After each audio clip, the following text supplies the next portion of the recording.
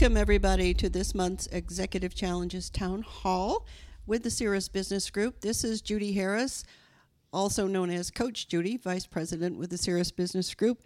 And I do have with me today Chris Reese, the President of the Cirrus Business Group. Welcome, Chris. Thank you, Judi. Glad to be here. We're very glad to both be here because this is going to be a really great topic following up on our series. We've been doing a series on organizational health, and we talked about the cohesive leadership team already. And our next step in this would be to make sure that we have clarity around what we're doing. Well, good Lord, Chris, what in the world are we talking about with clarity? There could be so much going on here. You're right, Judi. And to simplify this, I really like the way Lencioni does it in The Advantage, and that's the model that we use in our firm, is Lencioni's model from The Advantage. And there's 6 primary questions that the organization needs to create clarity around. The first one is, why does the organization exist? And this is something that organizations did a little bit through the 80s with the mission and vision statements. But what we're talking about is really deeper than that. And this is becoming increasingly important for the millennial workforce. They want to be associated with an organization that has some higher purpose beyond making a profit to stay in business or creating value for shareholders. So why the organization exists, what is the bigger purpose, is extremely important. And I'll give you a case in point with a client that I was working with a couple of years ago. And this happened to be a hostel, which is a really interesting organization to work with. They're in the hospitality industry, but they're at a special end of the hospitality. They're at the low end. Thank you for clarifying that, because in this day and age, not too many people have heard of a hostel. And no, he's not talking about a hostile environment. That's right. It's totally different. So this is they cater to a lot of international travelers that are on very tight budget, a lot of students that are coming over to the States and on holiday, or they're taking a year to just tour different countries. Well, this hostel was located in Boston, and one of the challenges they were having was that they were having problems closing the gap between the customer service image, the brand image they wanted, and the feedback that they were getting from their temporary residents. And so as I was meeting with the staff, we asked this question. I asked them, why does this organization exist? And they said, well, we're here, this is a place to stay. And after several minutes and kind of coaching them through this conversation, we arrived at the conclusion that they were really ambassadors of the United States and freedom and the whole grand experiment of democracy, the way the U.S. has done it, and all of this. And they were usually the first or second stop on somebody's tour to the United States. They wanted to come to Boston and see the birthplace of this whole experiment. It was very interesting to see the light in the eyes of the staff when they got it. And they said, yeah, we are ambassadors. And then the conversation changed to, well, okay, if we're ambassadors, then how should we behave? Which is question number 2. That's the second area. So the first area where we want to create clarity is around the why. Why does the organization exist in the first place? And secondly is, how do we behave? Okay, if we exist for that purpose, what are the behavioral expectations we have of people that are going to be a part of this organization? And then there's a third question around which we want to create clarity, and that is, okay, what do we do? And this is one that is fairly easy for most organizations to answer because this gets to the business that we're in. In this case, they provide budget accommodations for travelers to the city of Boston. But, Chris, there may be some times when that isn't such an easy question to answer because you're trying to figure out what's your niche. Where do you actually belong in this world?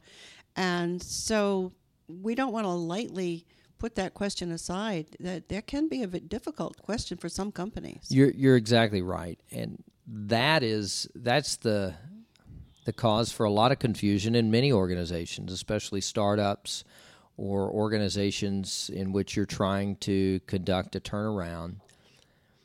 Knowing what business you're in is extremely important because it also tells you what business you're not in. Yes. And there was a big change for us in Cirrus, I remember, when we really narrowed down our answer to this question and started defining who is the client for us, because that told us who we didn't need to be, spending time with from a sales standpoint. It became very clear, and it helps you answer the question if you're in a networking group. People in networking groups, they want to know who is a good client for you. How do I know a good referral for you?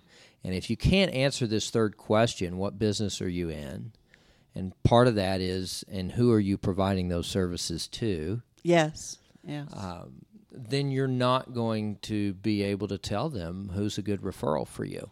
And you're not going to get the value out of your networking groups. The other side of that is the organization is going to continue to waver from an operational standpoint because it's going to feel like you're in a new business each and every day, or you're not given the time to master a particular product or business model before the CEO or the leadership is pulling you off into another direction because maybe they're trying to chase some sort of revenue opportunity. They really don't care what it is. Well, that's not a business. That's just a salesperson looking for some opportunity to make a sale, and they really don't care where it comes from. That's not a business model. Right. And so answering those first three questions is critical. Why does the organization exist? How do we behave? And what do we do? And I would add to what do we do and for whom? For whom, yes. Excellent. Which takes us to our fourth question. And the fourth question is really starting to get into something that becomes a thematic goal to continue with Lencioni's model, and that is, what must we do to succeed? And this is where the organization gets into defining within its niche, within the context of how the organization is supposed to behave and why does it exist, what does it need to do to exceed in the marketplace? Right, and that word is so important in this competitive world we have right now. Exceed has to be in that sentence. There's something that needs to make you unique, something that needs to make you stand out. If that why is not unique and the what must we do to succeed, and I would say the definition of success is to be able to carry out and fulfill that why, then you don't really have a right to be in business. And if you're an entrepreneur or thinking about diving into entrepreneurship and you're listening to this, this is something I go over with my students in the graduate programs that I teach in, is that you might have a passion for a particular industry or service. That doesn't necessarily mean you need to build a business around it. Right. It may mean that you need to go work for an organization with whom your values align, and you be a great contributor to that organization. In order to succeed in business, there has to be something unique about you. You have to be providing some unique value to the marketplace. Sometimes it's that service or product simply does not exist within a convenient geography. Great. You're adding convenience. Right. In other cases, you're fulfilling some other unmet need. But you need to be very clear around what must we do to succeed. And in today's day and age, it's very easy to just say, well, we've got to create some sort of exceptional service to our customers. We're just going to smother them with customer service.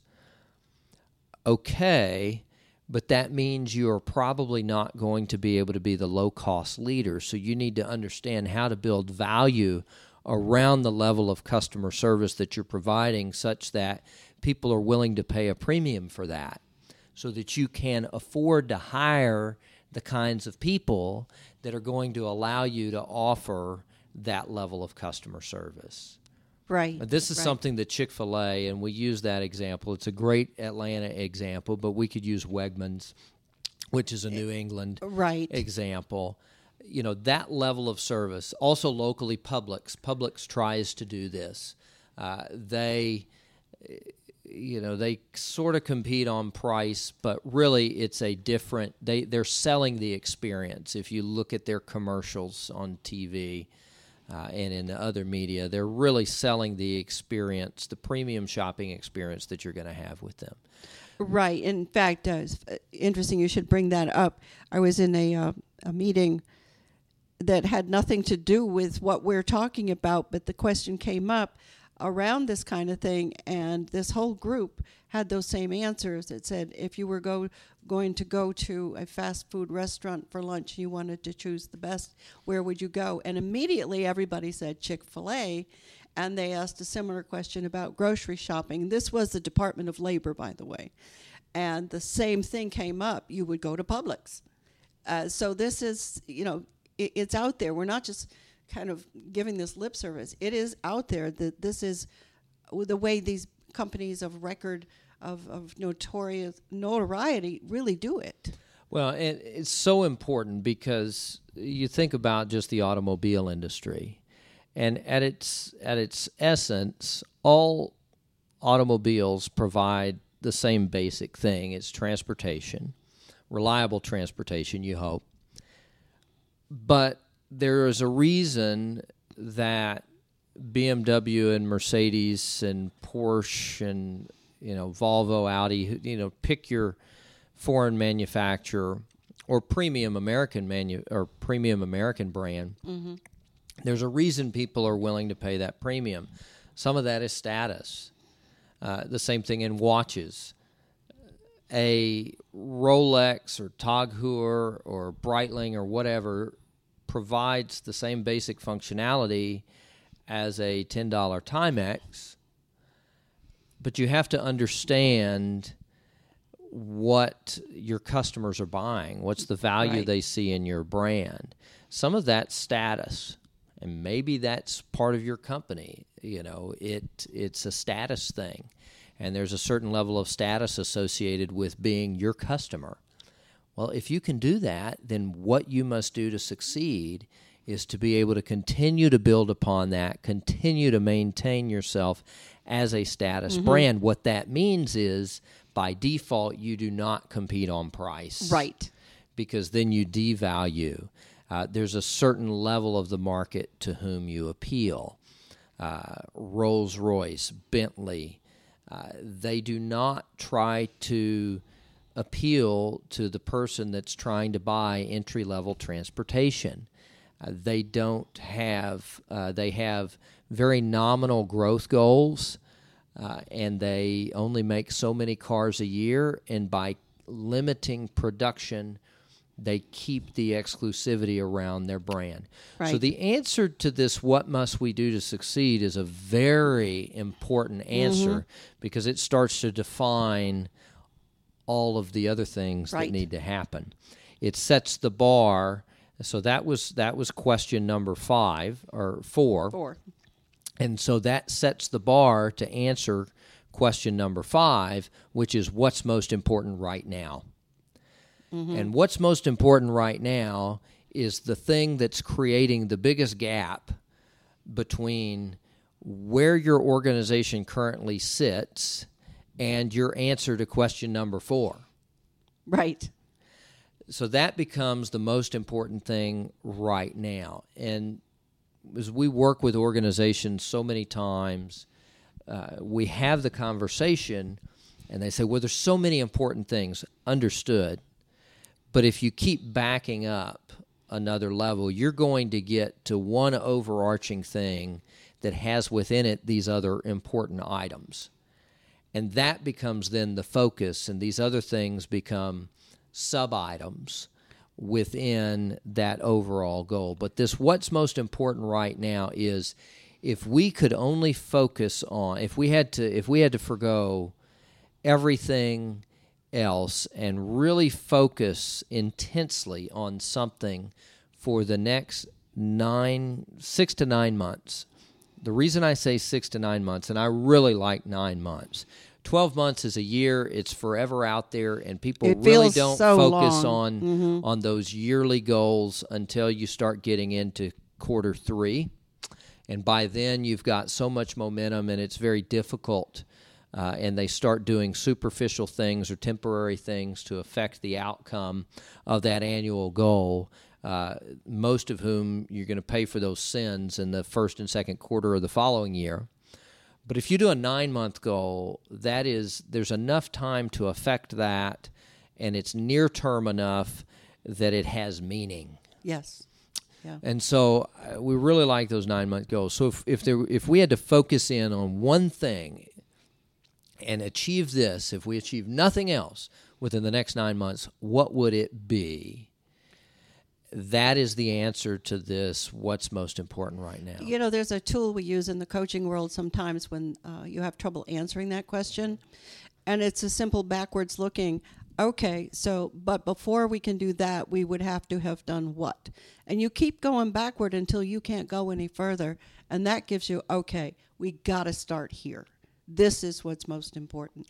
So sometimes just taking that backward look is a way to help you get there. Exactly. And I'll give an example that fits a lot of startups. It's generic enough that we can use this, and you'll get an idea of, for our listeners, they'll get an idea of what we mean by this, because some of you may be struggling to really get things down to one thing, but it's so critical that you do that.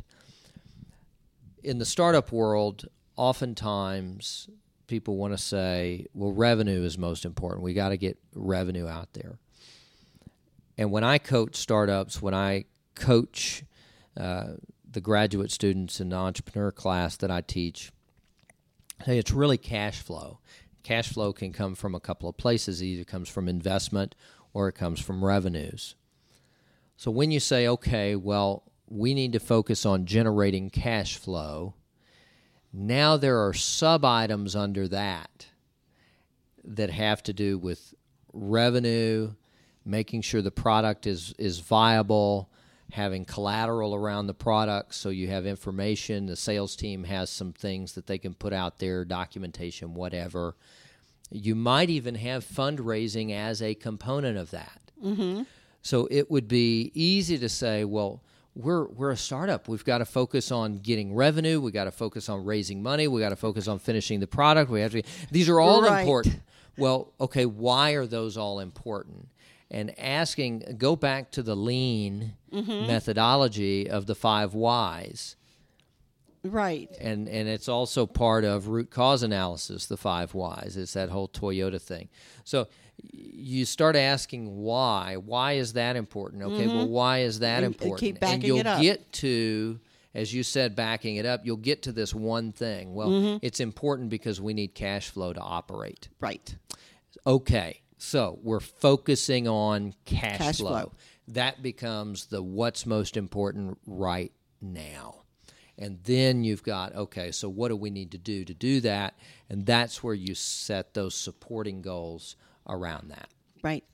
And so that brings us to the last and 6th question, which is who must do what by when? And this is where you start defining ownership. And at the leadership level of the organization, the who must do what by when is really, it's not so much around specific tasks that need to be done. I would take that one level down. It's who's going to own each of these subtasks around the goal. And sometimes it's actually very healthy for the organization to assign ownership to somebody who's not directly responsible for the people carrying out the task, because it gives them insight into another part of the organization that might help them gain an understanding of why things are the way they are. Yeah, how these puzzle pieces fit together. Right? So it's the ownership of the who must do what by when, assigning ownership. Who's going to be accountable for maintaining the scorecard on this particular objective? And that is going to mean that they're going to need to communicate. And then as you take this down each level in the organization, now you start getting very specific around assigning specific ownership around the task. Okay, so you own this task now, Judi. We're going to hold you accountable and responsible for this task. And if you have a team, then you're going to create the sub-items that are necessary for that task and delegate that and make sure that's communicated to those people. Right. And so these 6 questions are critical, and we're at the end of our time, so I want to just recap them. Why does the organization exist? How do we behave? What do we do? What must we do to succeed? And who must do what and by when?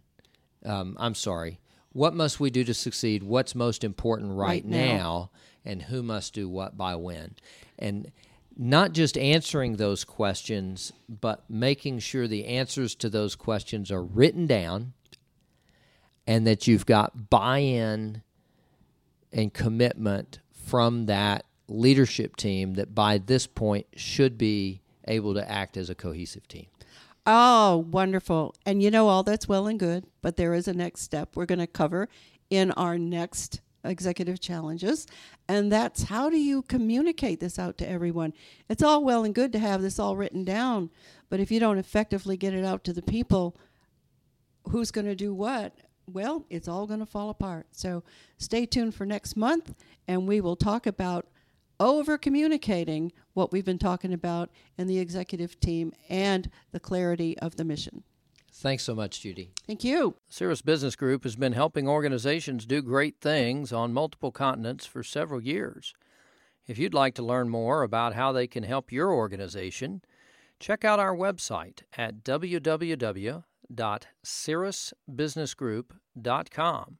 That's CIRRUS businessgroup.com.